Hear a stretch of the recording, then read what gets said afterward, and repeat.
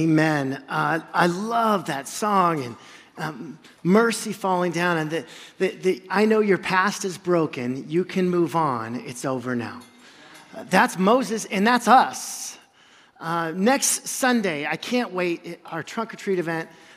We just can't wait. We're just so grateful for the countless volunteers. We have over 150 people volunteering already from Prodigal Church at this event. We're so grateful. Still time to get some more candy.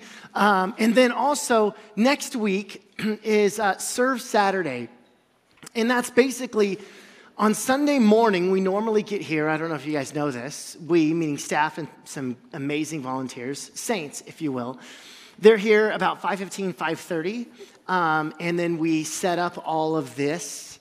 And then, but next week, because we're going to have 5,000 people on our campus in the evening, we're going to be setting up for our regular Sunday morning services on Saturday here at 1 o'clock. And then Sunday morning, when we get here early, we'll just start already on Trunk or Treat. So if you're free on a Saturday afternoon and there's no good college football games on, or even if there is, we want to invite you. You can come here. You don't need to know anything. We'll go, hey, you set up this children's thing, or you set up this tent or that light.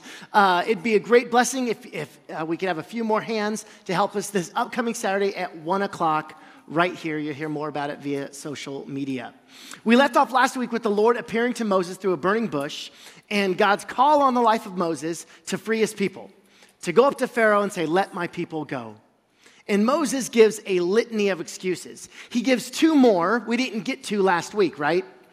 And just a heads up, we're going to be covering a lot of holy ground this morning, okay? So there will be more Bible reading than most Sundays, but we'd love for you to follow along in your own Bibles or on the screens. But we're going to get you to Moses before Pharaoh before the morning's done. But there's some twists and turns before we get there. Are you guys ready? All right, if you have your Bibles, turn to Exodus chapter 4, second book of the Bible, chapter 4. Verse 10, we're going to get the last two excuses here. Moses said to the Lord, pardon your servant, Lord. I've never been eloquent, neither in the past, nor since you have spoken to your servant. I am slow of speech and tongue. The Lord said to him, who gave human beings their mouths? Who makes them deaf or mute? Who gives them sight or makes them blind? Is it not I, the Lord? Now go, I will help you speak and will teach you what to say. But Moses said, pardon your servant, Lord. Please send someone else. These are the two last excuses. Number one, I don't talk good. God says, I will be with you. He actually says in the Hebrew, I will be with your mouth. Number two, I don't want to. Moses says, I don't talk good. Now, is this true? Does Moses not really talk good? He could be referring to the language of Egyptians, right? He's been in Midian now for 40 years. It's been a long time since he's been using the language of Egypt. And so he's saying, I don't talk good. I haven't spoken Egyptian in 40 years. I got to go before Pharaoh and his court. My Egyptian's not what it used to be. And so he could be referring to that. He also could be referring to how he's stumbling even in the presence of the Lord. He says, I haven't been good in the past, but I also haven't been good since you and I have been talking right now. He's like a teenager, just met a pretty girl, and in his whole interaction, he's like, oh, well, what's your name? I mean, they're going to ask me your name. My name's Moses, so I need to tell them what your name is. I don't talk good. Maybe he's just stumbling in the presence of God, and he's referring to, I'm stumbling here, I'm going to stumble there, I'm not the right guy. Moses here is projecting his own insecurity. And the New Testament actually chimes in on this debate. Is Moses really good at talking, or is he really bad at talking? Look at Acts chapter 7. You have to turn there. It'll be on the screens. It says this. This is Philip preaching, and he says, at that time, Moses was born, and he was no ordinary child. For 3 months, he was cared for by his family. When he was placed outside, Pharaoh's daughter took him and brought him up as her own. Moses was educated in all the wisdom of the Egyptians and was powerful in speech and action. Moses, Philip just told on you. He was raised in the best schools the world had to offer at the time. I think he's projecting his own insecurities. In fact, he's saying, I don't really want to. God says, I will be with your mouth. All of these objections are just excuses. He didn't really want to. He was a phenomenal communicator. Ever have someone text you like at 5 p.m. on a Friday, and he said, hey, you want to go to dinner? And you're like already in your PJs. You're ready to like Netflix and chill. So you send a text back, sorry, I can't tonight, I got a ton of work. And they're like, it's Friday night. And you're like, I know, but I got to get a good head start for the weekend before Monday morning. Plus my cat is sick and I'm still crying from last night's This Is Us episode. I've got to water my plants. And you're just coming up with excuses because you don't really want to go. That's what Moses is doing. You don't really want to go. I read about some excuses this week. These are notes from parents to teachers to excuse their child's absence from school. Here's one. Please excuse Joyce from PE for a few days. Yesterday, she fell out of a tree and misplaced her hip. My son is under doctor's care and should not take PE. Please execute him. Please excuse Ray Friday. He has loose valves. Ayo. There's another layer there. Ayo. Those are vowels. Mary could not come to school because she is bothered by varicose veins. And lastly, please excuse Gloria. She has been sick and under the doctor. You have a bigger problem than missing school. Did you know that most flat tires occur Monday mornings or Friday afternoons? Statistics show. Why? Well, Monday mornings is when most people don't want to go into work. And Friday afternoons are when most people don't want to go back to work. Excuses. They reveal our hearts. And the same is true for Moses. Look what he says in verse 13. But Moses said, pardon your servant, Lord. Please send someone else. I've given you 4 excuses, but at the end of the day, I just don't want to. Send someone else. No matter what, signs or no signs, or whether God promises to be with him or not, Moses just doesn't want to go. He's still viewing his call in light of his own circumstances. What excuses are you making?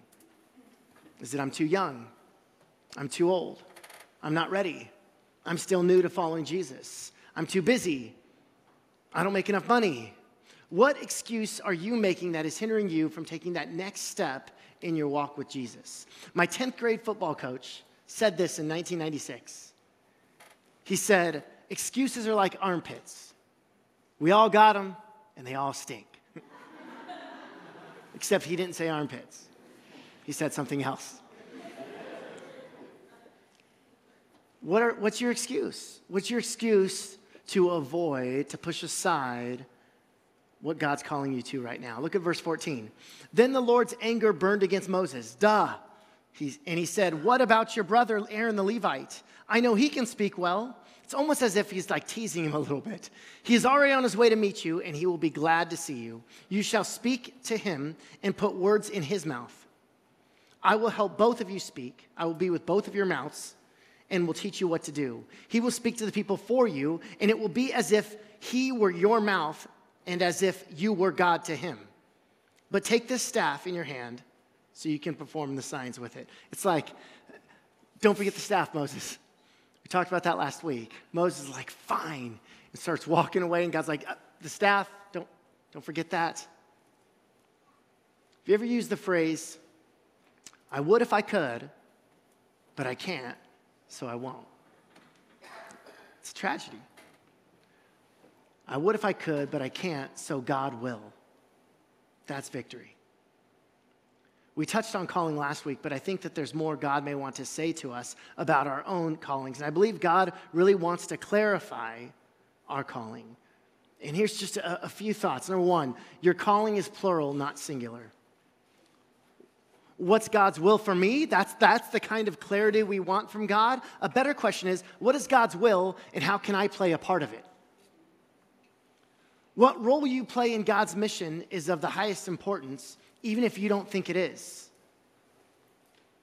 Even what we do on the weekend, set up, tear down, the people who come and volunteer, their role isn't to be on the stage. They don't have a voice like Megan or a voice like Noe. They're not on the stage with everyone staring at them.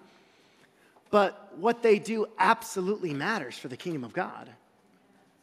Just as much as anybody up here playing the guitar. The high school football team manager gets a ring from the championship.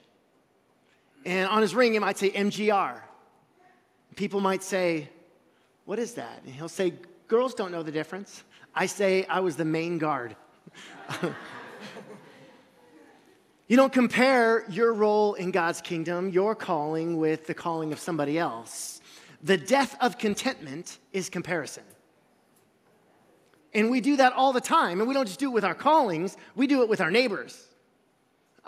We do it with our coworkers. We do it with our friends. Ever have a friend get something, remodel, get a new house, get a new car, and then they tell you, and you're like, ugh. Like a part of you is like not happy for them because you deserve that. The death of contentment is comparison. Number 2, your calling is present, not future. It's not what you will be doing, it's what you are doing. God's calling on your life is primarily involves right now, not some future point in your life. What's he calling to you at this moment? Don't put it off. Don't say, oh, well, my call in my life is something distant down in the future. That's what I'm going to do way ahead in the future. No, God is saying right now. What am I calling you to right now at this moment? Number 3, your calling is a person, not a place. God can call you to a place, but our primary calling is to Christ. Paul says this while in prison, Ephesians 4:1, as a prisoner for the Lord, then I urge you to live a life worthy of the calling you have received. He's in prison. Calling isn't a place. Living a life worthy of the calling you have received. Jesus is our calling. He's our calling. It's like the cloud. Some of you guys have smartphones or computers, and they're all backed up to the cloud. What is it? I don't know. But it's there. If you don't have a connection, you can't get what you need from the cloud. If there's no connection, you cannot receive, you cannot download whatever's stored there. Jesus is our connection. And so he gives us everything we need to fulfill the calling he has on our lives, but we can't lose that connection. The excuse of, I don't know what my calling is, doesn't hold up because Jesus is our calling. Let's stay connected to him. Let's have 5 bars in our signal to God, and he'll take care of the rest. So Moses gives these 5 excuses. God shows him grace, meet him where he is. Moses begins to step into this calling. Verse 18, then Moses went back to Jethro, his father-in-law, and said to him, let me return to my own people in Egypt to see if any of them are still alive. We see here Moses honoring his father-in-law, Jethro. He didn't have to. He asked for permission to leave. He wanted to. He's honoring the man who gave his daughter in marriage to Moses. So this is a pretty blanket point here. Honor your in-laws, okay? I have the best in-laws in the world. They're really easy to honor. But honor your in-laws. Moses didn't have to do this. God, it wasn't in the instructions from the Lord, but he does it. He honors his father-in-law, Jethro. Now, why does Moses only tell him half the truth, though? Right? He says, let me go check on my people to see if they're still alive. He knows they're still alive. That's not the mission. The plan is go to Pharaoh, let my people go. But he kind of does a half-truth. Why does he do this? Again, the Bible gives us maybe more questions than it does answers here. We're not told. Perhaps he thinks Jethro's going to think he's crazy, that he talked to God in a bush. Maybe, I'm not sure, but he only tells half. Many more questions will arise as we keep reading, don't worry. Verse 20 says this, so Moses took his wife and sons, plural, more than one. We saw earlier he had Gershom that he named Send Away, and apparently 40 years in the desert, he has more than one son. They started back to Egypt. And he took the staff of God in his hand. Notice, again, we pointed this out last week. In verse 2, it was a shepherd's staff. And in verse 20, it's the staff of God. The Lord said to Moses, when you return to Egypt, see that you perform before Pharaoh all the wonders I have given you the power to do. But I will harden his heart so that he will not let the people go. Okay, deep theological questions here. We're going to pause and tackle those in 2 weeks. More on God hardening Pharaoh's heart and how mean that appears to be in a couple of weeks. We'll get there. Verse 22, then say to Pharaoh, this is what the Lord says, Israel's my firstborn son. I told you, let my son go so he may worship me. But you refused to let him go, so I will kill your firstborn son. Seems like a strange place for a recap of their conversation at the bush, but we're given some more details. We're given the scenario that God's firstborn son is Israel, his people. And it foreshadows what's going to happen to Pharaoh's own firstborn son and the firstborn of the Egyptians. Now, here's where it gets weird. And I'm just going to read it straight from the Bible, because if I told you this story, you wouldn't think it's in the Bible. Here it is, Exodus chapter 4, starting at verse 24. It says this, at a lodging place on the way, the Lord met Moses and was about to kill him. But Zipporah took a flint knife, cut off her son's foreskin, and touched Moses' feet with it.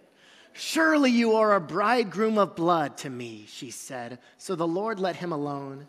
At the time she said bridegroom of blood, referring to the circumcision. I don't remember that scene in the movie.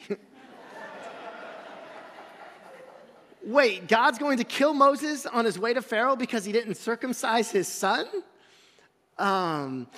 That's a great yearbook verse, right? Have a great summer, Exodus 4. Look it up. What's going on here? Quick summary, just so that we make sure we're on the same page. They're on their way to Egypt so that Moses can go, let my people go before Pharaoh.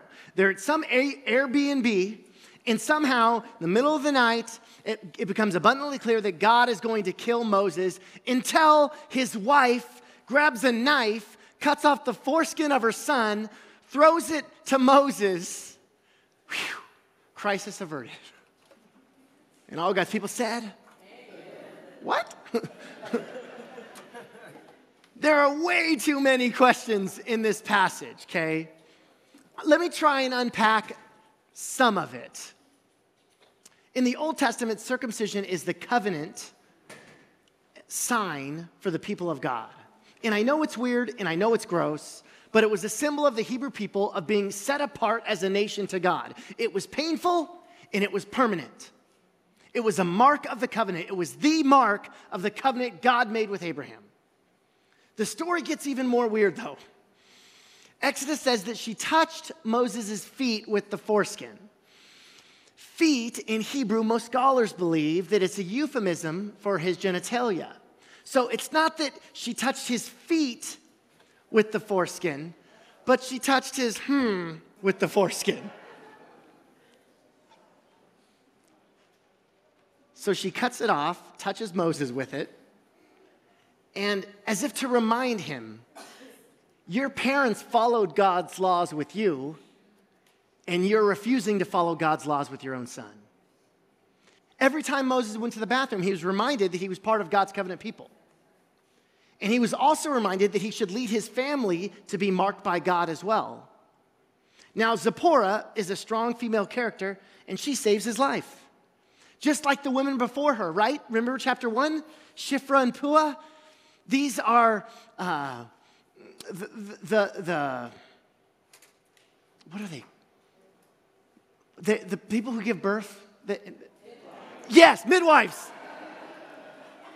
I knew it was an M word. They're the midwives who saved Moses' life. And then Moses' mother, Jochebed, puts him in the ark, saves his life.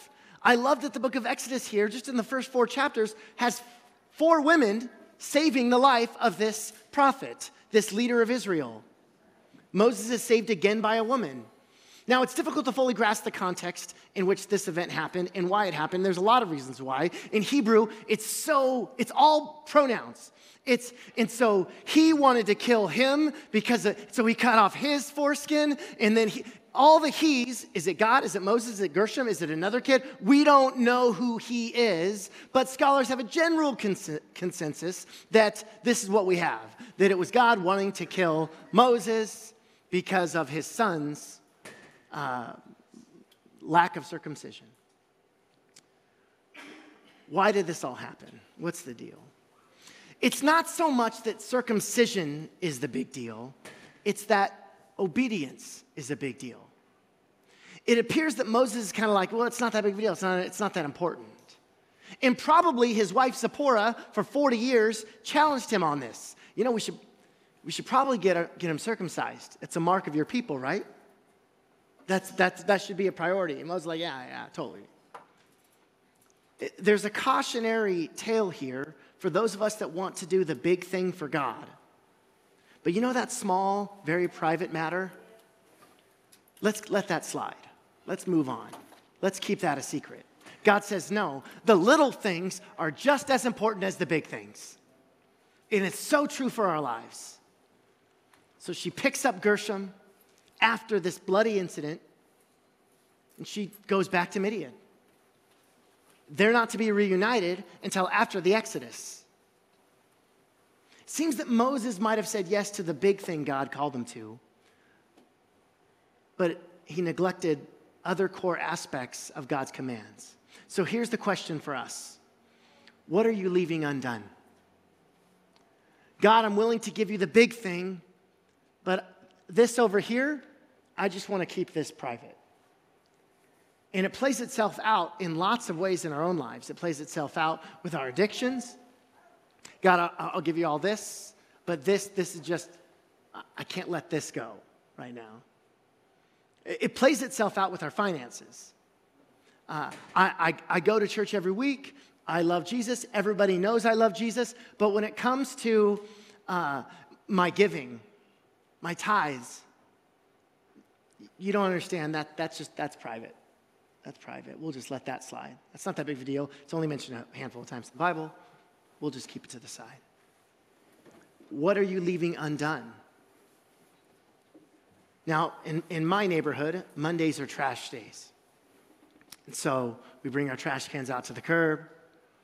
And you have to take your trash to the curb for the world to see. It's not hidden at all. Right on the front of your house, all your garbage goes there for the world to see at least once a week. The garbage man doesn't come to your house, then go to the basement where you hide everything and say, where's the garbage? Let me take it out for you. And he sneaks it out in the middle of the night. No. It's on the curb for the world to see. There's a healing that comes place. There's a freedom when we are able to be honest with our trash, with what's inside of us, when we're honest about our insides. And notice that Moses accepts his wife's rebuke. We need to accept the rebukes of our spouses as well. They're often right. God gives them insights into things that you have neglected. And yes, I'm preaching to myself. Who do you need to help you? Moses had Zipporah, his wife, but he also had his brother Aaron. And after this near-death experience, Moses and his brother Aaron are reunited. That Moses shares about his encounter with God, and they get to before Pharaoh. And I'm just kind of summarize a lot of chapter 5 here for time's sake. But they get before Pharaoh, and they don't say, let my people go right away. They say, let us take the Hebrew people out for a 3-day journey into the wilderness and to offer worship to our God, and then we'll come back. Let's start small. Let's give Pharaoh something that he might say yes to. And Pharaoh says, no, I'm not going to let you guys go. And then he says, actually, it sounds like you guys have too much time on your hands. You're thinking too much. So actually, double your workload. You got to get your own straw. We used to get that for you. Now you got to go out somewhere in Egypt, find the straw, mix it into the bricks. Now, things don't get better. They get worse. So the Hebrews are all mad now. They're like, Moses, you came back to free us, and you had one interaction with Pharaoh, and now things are double the workload? Thanks a lot. So Moses is discouraged, and he begins to question God again. Verse 22, it'll be on the screens. Moses returned to the Lord and said, why, Lord, have you brought trouble on this people? Is this why you sent me? Ever since I went to Pharaoh to speak in your name, he has brought trouble on this people, and you have not rescued your people at all. So we ask the question, why? This is the curse that we as humans have to bear, the question of why. We've all asked it. We've all asked it in tears before God. Maybe it was the loss of a loved one. Maybe it was the loss of a relationship. Maybe it was the loss of life for someone way too young. We've all, in tears to God, ripped open our chest and asked the question, why? Why? See, we can bear an inordinate amount of suffering if we know that there's a purpose in it. But purposeless suffering, that's another story. If a man is sticking a needle into my gums and I'm in a dentist chair, I can bear it because I know that there is a purpose to fix my teeth. But if some stranger on the street starts sticking needles in my gums, I'm like, no, I don't, that's gross. Stop hurting me. Purposeless suffering, why? We don't know the purpose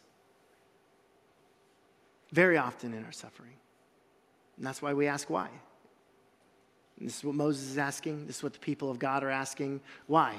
Why? Why'd you bring me here? Why'd you call me? I was fine as a shepherd, and now I've not just hurt me, I've hurt all these other Hebrews. Things have gotten worse. Verse 2 says this, God also said to Moses, I am the Lord. I am. I appeared to Abraham, to Isaac, to Jacob, as God Almighty. That's the Hebrew word El Shaddai. But by my name, the Lord, I did not make myself fully known to them. Moses asks why. God says, I am. I am. I am. He also says that he appeared as God Almighty, El Shaddai. And this is worth the price of admission, which was free. This word El Shaddai, it comes from the Akkadian word Sadu.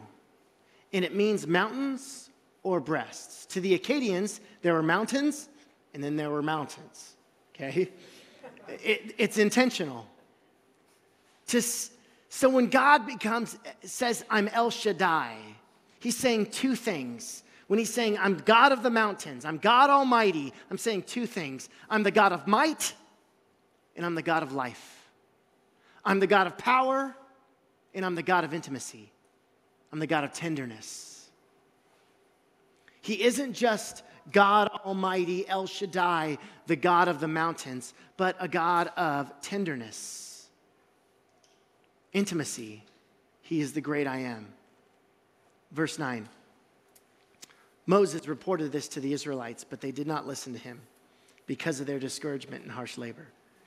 They couldn't hear the words from the Lord because they were so discouraged by their circumstances. And so some of you might be discouraged in your circumstances right now, and that's preventing you from hearing what God maybe wants to say to you this morning. Verse 10, then the Lord said to Moses, go tell Pharaoh, king of Egypt, to let the Israelites go out of his country.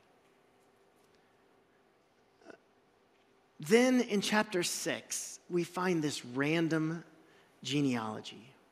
And it's included here to link Moses and Aaron to the patriarchs of the faith, Abraham, Isaac, and Jacob. But something interesting is recorded in verses 19 and 20. And in genealogies, often we'll just skip past. There's just a bunch of names. Okay, yeah. Let's go to the next page. It says this in verse 19 and 20. These were the clans of Levi, according to their records. Amram married his father's sister Jochebed, who bore him Aaron and Moses. Let's just sit on that for a second. Did the Bible just say that Moses' parents were nephew and aunt? Can you imagine that? His dad's pet name for his wife is Auntie. That's weird. You might be thinking, well, it was way back then. It was normal back then, right? No, it wasn't, okay? It was just as weird then as it is now. Later in Exodus, when the law shows up, actually, it's forbidden to marry someone in this close relationship to you. It's forbidden. Throughout the Bible, we see that your roots, your family, your past, all of these things do not determine your future. God's like to Jochebed and Amram, you shouldn't do that. Don't do that. Oh, you did that. Well, I'm still going to use you to free a nation through your sons. I want to invite Noe and the worship band up, and we'll close with a song. A couple of questions for us. As Christians, we're not defined by our past, but by our future. Who am I becoming? Who is Jesus shaping me to be? How is Jesus shaping you this morning? Is it about clarifying a certain calling that you might have? And you've been putting off your calling because it means it's someplace else. It's someplace, some distance away from us. It's future. It's not present. But God is trying to pull the future forward and say, this is what I'm calling you to right now in this moment. And then what excuses do you have to say no to that? What are your excuses? When things slow down, God, for sure I will. When we get through 2018, when that money shows up, God, I'm not going to do anything until you fix this one situation. What excuses are you giving before God? And lastly, what is God calling you to that you've left undone? What is that little thing? God, I'm following you. I said yes to you. I received you into my heart. My sins are forgiven. I know where I'm going. I go to church on Sundays. But this part right here, we can let that slide. That's small. Big picture stuff, I'm doing great. But these small things that you've called me to in obedience, I've neglected. The small things matter just as much as the big things. God, I pray in Jesus' name that you clarify to us what you're calling us towards. Father God, I pray that we would not be focused in on the past, maybe even our own bad decisions. Maybe it was the bad decisions of us. Maybe it was the bad decisions of our parents, like it was for Moses and Jochebed. And Amram, God, I don't know what bad decisions are in the past, but I do know this. They're in the past. And God, you don't determine our future. You don't call us to something by consulting the past. Help us to move past the past in Jesus' name, Lord. God, I pray that our excuses would fall by the wayside, that we'd be able to say yes to you in this moment, to what you're calling us to. Thank you, God, for your call in our lives, that all of us are messed up, that all of us have garbage in our houses. And God, when we're honest about it, when we put it out front for the world to see, it can get removed. And so God, I pray for that, all the nooks and crannies of our lives where we have hid something that's rotting. I pray that we throw it away today. I pray that we throw it away in Jesus' name. That we'd leave the land of slavery and head towards your promise. That our calling is not a place, but to you, Jesus. We're called to you. We're called to your side, God. God, I've seen the way you've moved mountains in the past. We pray you move them again in our lives. In Jesus' name, amen. Would you stand as we close with this song?